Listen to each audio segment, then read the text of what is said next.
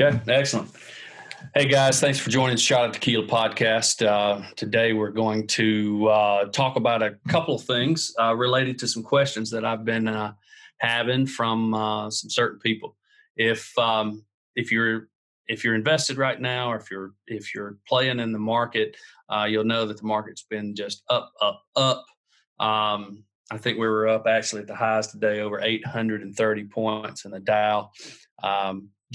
Job numbers came in, and I think we added over 2 million jobs. So the market really liked that. No matter what you think about the economy or where the jobs are or where we're going to be in 6 months, the stock market tends to look forward into the future, and sometimes it looks too far into the future. But remember that it's always looking forward; it's never looking behind. So it doesn't care what happened last week or 2 weeks ago. Only cares what's happening now.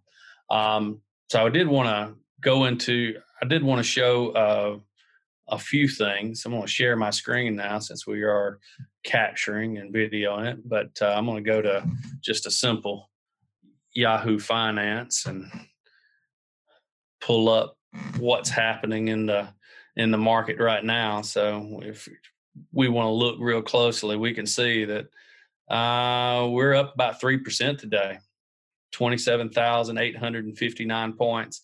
And if I pull this back just to 6 months, you'll see in this screen here that interactive is loading a little bit. But if you can see, we hit our low somewhere late 1st of April, late March, and it has just been up, up, up, up, up on a tear the entire time. I noticed that the airline stocks were up, I think 13% yesterday and another 12% today. So in 2 days, they saw a 25% move in price. So if you've bought Delta or you bought American Airlines, you are just happy as can be right now. Lots of things going on, but if we take and look at a few things, I do want to bring up. If we look at FANG stocks, one being Facebook right now, and look at a year, what I think's interesting about this is it's kind of stalled. It's kind of come to a place where it's kind of found a top, and as you see, it's bounced off. So it went up, actually making it above this mark here, which is about 223. Facebook sent in at 230. So this was its all-time high, all-time top there. And it keeps going back down to it, up and down, up and down, up and down. It's having a really hard time breaking through and staying above this all-time high number. Probably because the major run that brought us from the bottom up to past, in this case, up to past where we even were at our high, was all kind of brought up by the FANG stocks. So you had Facebook, Amazon, Apple, Netflix, and Google. They added just scores and just power to this market. But a lot of people, or some people, have now got into this position, not just in Facebook, but they've got into it with a lot of the other stocks. So what has happened? Your stocks have come up. You've made some money. That's great. You think it has more room to grow, but it's kind of started moving sideways on you. Sideways, sideways, sideways. So what do? Well, time is money. So if you just sit and hold on to the stock and it keeps its level or gains in level, you'll make money. But there may be other stocks out there that have some momentum behind them and continue up. Meaning, if you just sold and captured your gains in whatever stock that you had, then you could go into a different market or a different stock and get the momentum, meaning go up with it and make some more money on the way up. But you may be one of the investors who think, I really like this stock. I think it has room to grow, but maybe it's just not the right timing. So people then ask, well, what do I do, Matt? So one instance of something that you can do, and this is pretty simple. I'm just on Wikipedia right now to give you a good definition that you can go back to and look. But one thing you can do with your stock is sell a covered call. And some people somebody have a question, well, what's a covered call? Well, a call is an option.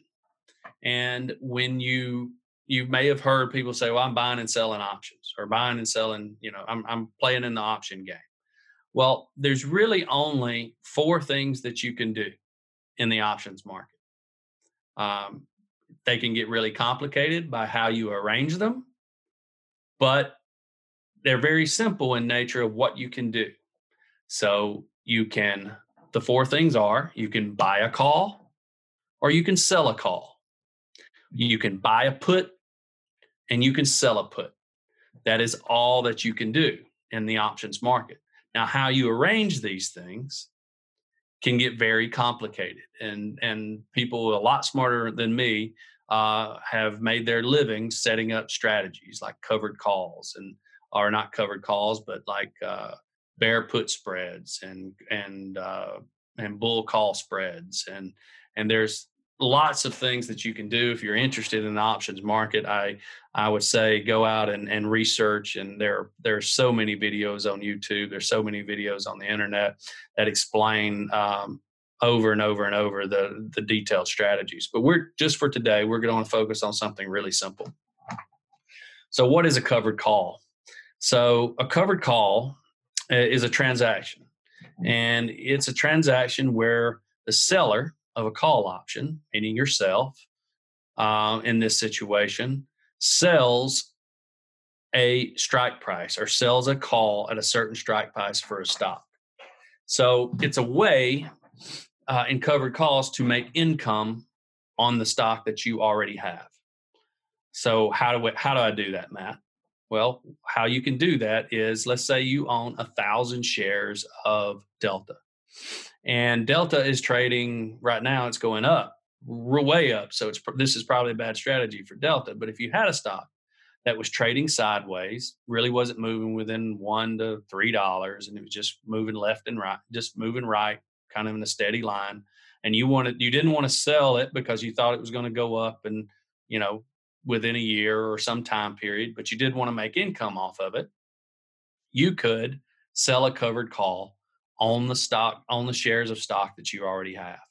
So if you had 1,000 shares of, let's say, Delta, and Delta was trading at $30, and you believe that the top for Delta was, maybe it had no top, but you believed within the next 2 weeks that there was no way that Delta could move above $35, right? So you own your own stock for Delta, and you got it at 30, or let's say you got it at 25, you made $5 up to 30, but you think there is no way in the next week or 2 weeks that Delta could move over $35. So you could go into the options market. You could go into the options market and sell a covered call. That means that you could actually sell 10 contracts. If you had 1,000 shares, one contract of options is equal to 100 shares. So 10 contracts would be equal to 1,000. So you could go out into the market and sell 10 contracts, which would be equal to the 1,000 shares that you own, for a premium. So that means there's got to be a buyer and there's got to be a seller. In this transaction, you would be the seller. So you would sell 10 contracts at a $35 strike price, and let's say you sold them for $1. Okay, so $1, 10 contracts, you would get a premium. So each contract is worth $1, and you sold 1,000, so you would get $1,000. Does that make sense? 1,000 shares, 1,000 shares, 10 contracts. So that's $1,000. That's what you would sell it. And there would be someone out on the market who would purchase that from you for $1,000. And as long as Delta stock did not trade over, or did not close over $35 a share by that next Friday, meaning you bought a 2-week option contract, you would keep your $1,000. You would keep it and just put it in your pocket. If it closed above $35, then the buyer could exercise that option contract, and you would have to sell him the 1,000 shares that you already that you have. Meaning, you have the 1,000 shares, so you have to give him those 1,000 shares.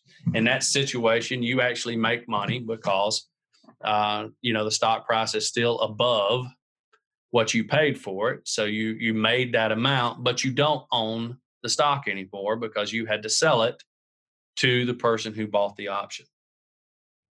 Right? Now, what happens, and if it doesn't, people say, well, that's kind of confusing, Matt. Well, not really. Someone bought an option contract from you, and they have the option to buy. If it's over 35, it makes sense to them because they can buy it at 35. And let's say the stock's at 36, they can exercise that option, and their profit is that dollar per share, 35 to 36. But if it's below it at $33, it makes no sense for them to exercise the option because they would lose money. Does that make sense? So they will let that option contract expire. And as it expires, you keep the premium they paid you for that option. You keep the $1,000. So there's a lot of, it's practiced by a lot of people, but especially older investors for income. They have a lot of stock, a lot of shares, and it's just moving sideways. And let's say they own something like Southern Company that doesn't move up and down very much, and they want to make income off those shares, and the dividends that the company's paying them just isn't enough for them. This is an example and an option where they can sell a covered call. Would it primarily be on stuff like that, like utilities and things like that, you wouldn't see big fluctuations? Yeah, you want something for, if something's running, you don't want to sell a covered call on it because you'll wind up losing the stock that you have. You'll make the gain because the stock will go up, but you'll lose any advantage for the stock to keep going up and up and up because you're going to lose your stock. That makes sense. So you're taking a risk to take in this situation, $1,000 in income, but you lose your stock. So you get whatever your stock went up to, you'll still make that amount, but you'll lose $1,000. You won't make the $1,000, and you lose your stock. So you still profit. You just lost any future profits there. So covered call is actually a good way. It's been used forever. It's nothing new, and it gives you income on shares that may not be making you anything at all at this current time. Another way to do this, another example for safety, is selling a put. So if you buy a call, if you go out into the option market and you buy a call, you are saying that you bet within a certain time period. Let's say if you buy a call with it ending in 2 Fridays or Friday week, that you believe that I purchased a call at a $30 strike price at $1.26 per contract. Okay. So, or per share. So, if I paid $1.26 for it, that means the option or the stock has to be over $31.26. So the $30 strike price plus the $1.26 that it cost you to purchase it. If the stock closes at $32 on that Friday week, you've made money. You've made the difference, or the 75 cents what would that be? 74 cents from 31.26 to $32. You can also sell a put. So why would you sell a put? Well, people who trade in options can use selling a put to control a lot of shares with little money. So as you see, one contract is worth 100. One option contract is equal to 100 shares that you're controlling. So, but you can purchase that one contract, 2 contract, and it may only cost you, a few $100s. But if you purchase a stock, it would cost you many thousands of dollars to control that same amount. So if a person out in the marketplace has an idea that the stock price is going to move lower on any given stock, they can buy a put. In this situation, it's saying sell a put. But I want to just keep this screen up because it feeds into my last conversation.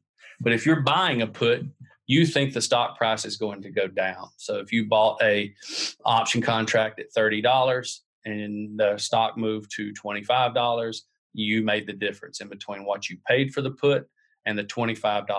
So that $4 and something, $5 and something there, that moved down. Now, selling a put is somewhat different because when you sell a put, you are saying and you believe that the stock will not drop below a certain price target. So let's say the stock price is sitting at $30 and you sell a put at $25. What you're saying, what you're betting on is the stock price will stay above 25 within the time period that you've purchased it. Maybe you purchased it in a week or 14 days. So if that stock stays above the $25, then you will keep all the premium that you took in from the buyer who bought it from you. So you sold a put at $25. It stayed above, the stock price stayed above $25 within the time frame. You keep the premium. But if it goes below it, in that situation, you are going to be upside down.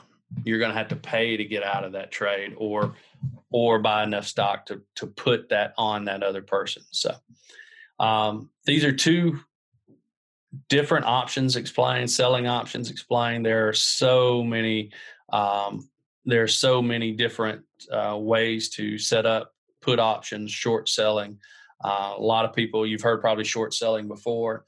And that means that you would sell a stock believing that it was going to go lower. And as the stock moved lower during short selling, you would actually profit because you could buy and cover at a lower amount. Another way to do that is the same thing as short selling. Another way to do that is to buy puts, believing the stock price is actually going to move down. What questions does that bring up for you, Stackhouse?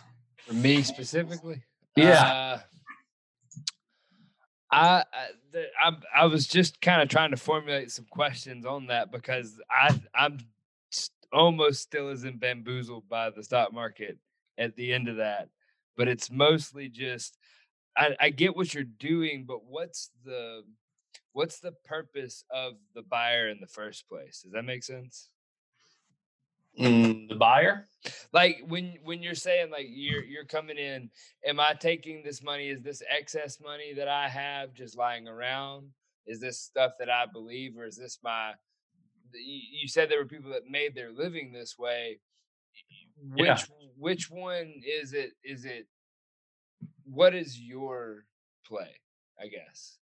Well, my play is to create income out of thin air. Okay. Yeah. Because then you're getting my question. Yeah. Yeah, is to create money out of thin air. Because if I have in the covered call strategy here, if I already have the stock, so I'm covered, that's the cover, I can sell a call way above whatever my strike price is for that stock. And that's a premium, meaning someone on the other end bets that if I sell a call up above where my strike price is, then there's someone on the other end of that trade that bets I'm wrong. They're saying that, nope, you're wrong. By next Friday at closing, this stock is going to be above your strike price. And let's say I've got the stock at 30 and I sold the call or covered call at 35. They're saying, nope, you're wrong. It's going to be above that. It's going to be at $37, and I'm going to make the $2 above and beyond you. You're going to have to come out of your pocket to pay me. So they're taking a bet that the premium that they paid for the option to purchase those stock at that price will pay off. But actually no money the money changed hands from the buyer to the seller. So there's a buyer who bought my covered call, and there's a seller, and I'm the seller. Right. Okay. And then that's the stocks that they're running the company off of, correct? Correct. Okay. And there's a lot of people that'll say, there's a lot of talk in the market that most of the transactions nowadays are actually either ETF buys. It's not people actually buying individual stock. It's ETFs. ETFs are exchange traded funds, and it's ETFs that own a bunch of stock. So, what would be an example? I can show you an example. XLF is something that I know off the top of my head. So XLF is an exchange traded fund. So it's the financial sector. It's called a SPIDER. This is a SPIDER fund. And what does it hold? Well, we can come down here and say, what is the holdings? And I'm just using Yahoo Finance. It's not a big deal here, but it holds 100% in financial services. So why would you buy XLF? And here are the top 10 holdings. So 53.8% of the assets held in XLF is Berkshire Hathaway, JP Morgan, Bank of America, Citi, Wells, BlackRock, S&P Global. Look at these. These are the largest financial institutions in the world. And not only that, but it's also the diversity of it. And so you're buying a diverse across the board of the top ones, correct? Somewhat. Because look, they own more Berkshire and JP Morgan than they do anything else. Oh. See that? So it's somewhat outweighted with Berkshire and JP Morgan because the company that owns BlackRock, that owns the SPIDER, SBF, they believe these are the stronger companies, right? Okay. So as Berkshire, JP Morgan, all of them go up, XLF will go up too. Because that's the fund. Okay. So the fund owns that. Yes. But the difference is this is not a mutual fund. So you can buy and sell this thing like a stock. You can buy it right now, and 2 minutes later, you can sell it. If you buy a mutual fund, you have to wait till the end of the day before they close it. So if the market drops just precipitously from 10 a.m. and it loses 1,000 points and you're in a mutual fund, sorry, you can't get out of it till the end of the day. You can put in your order to sell, but it will only sell it at the end of the day when all transactions are final. A exchange traded fund, you can buy and sell just like a stock. And in this situation, if you think that the banking or financial stocks were going to go up, XLF may be a good place to do it. Why? Because it's going to be diversified. Instead of just buying JP Morgan, and let's say something frivolous happens at JP Morgan, which it's a very well-run company, so I doubt it. But if something happened there and all your money was in JP Morgan because that's who you thought the best financial stock was, well, it's going down. But in this situation, if JP Morgan goes down, the rest of these companies will hold your price of your share up. Okay. So how much of it does it take, like multiple facets to fail for that one to pull you down then? Correct. Okay. So, but they will still trade together. So if all financial companies are somewhat going down, you can't get out of the way of it. This is going to go down too. Oh. But what this saves you from is if Wells Fargo makes a bad decision, well, it's only 3.85% of these holdings. These, you'll feel it. You'll probably lose a little, but you'll feel it. You know, if this went down 30%, this might go down too. Yeah. So you can still hold and be okay and not just completely lose your pants. I got you. That's right. But even on this SPIDER, on an exchange traded fund, you can sell covered calls on these too, just like you can on a regular stock. So you can make income off these. There are some traders out there who will not buy individual stocks. They will set up buckets of ETFs because they don't want overexposure to, let's say, Home Depot. So they want to buy a group of stocks in an ETF that will follow that. Hey, Home Depot is going up, Lowe's is going up, all those type companies are going up, but I don't want all the risk of just owning Lowe's or just owning Home Depot.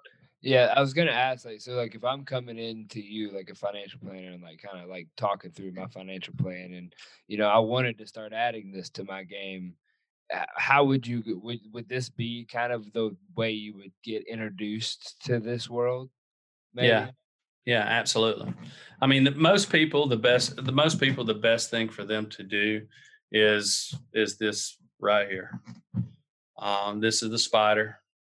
Oh, that's not Spirit Airlines. What happened? What happened? SPY. There we go. Okay. So this is the ETF, exchange traded fund, that tracks the entire S&P, which is the best indicator of the overall economy of the United States. So, and if we look at, we can just look at a 5-year. So if you had bought just the SPY 5 years ago, you'd have bought it for $210, and now it's at $319. So you kind of see this gain. Right. And in this situation, this is the whole market moving at one time. So if something goes down, you're not going to feel it so much here.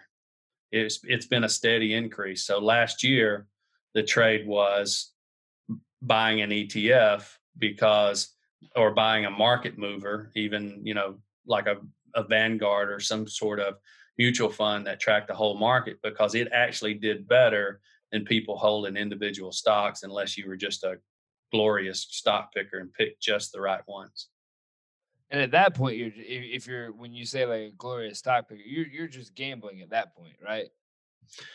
Well, there's a shade of gambling all to investing in the stock market. Absolutely. Yeah. You want to diversify.